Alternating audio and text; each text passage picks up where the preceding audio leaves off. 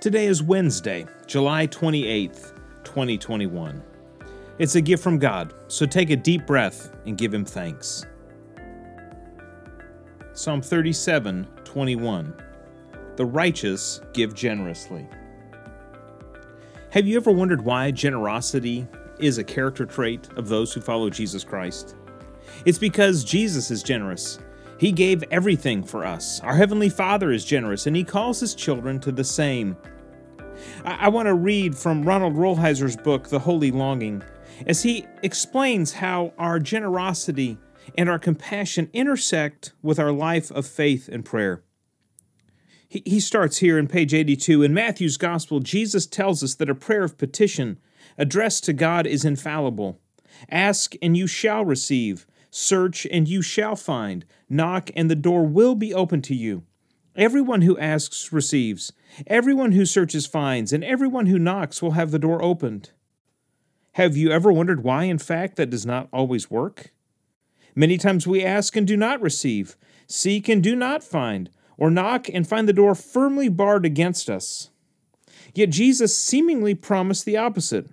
Why does God not always answer our prayers? Rolheiser then proposes one answer to this question, a clue for which we find in our prayers themselves.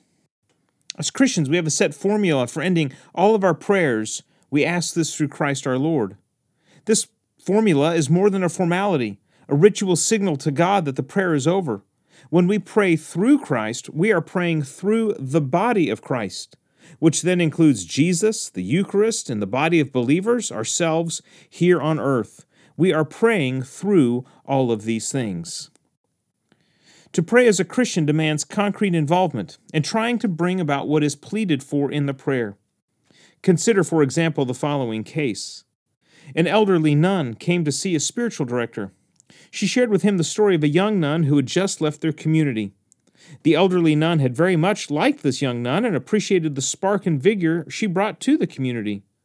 For a year, though, she noticed that the young nun was obviously in distress, agonizing as to whether or not she should leave, and as to whether or not, indeed, the community even wanted her.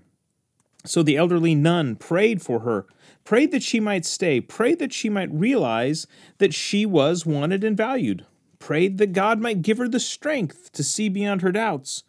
But she never went at any time and talked to the young nun. She never told her how much the community appreciated the gift that she, the young nun, was. Now she was upset that the young nun had left. The point is obvious. The elderly nun had prayed as a theist and not as a Christian. She never put skin to her prayer. She never involved herself in trying to bring about what she was asking God to do.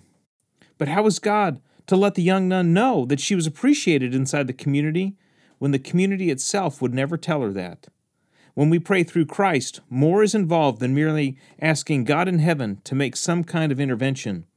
The community, too, and we ourselves must be involved, not just in the petition, but also in trying to bring about what the petition pleads for. Hence, if my mother is sick and I pray that she gets better, but do not drive her to see the doctor, I have prayed as a theist, not as a Christian.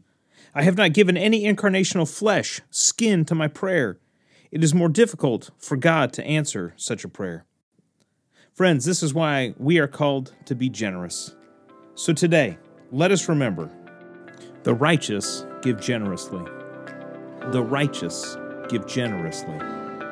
The righteous give generously.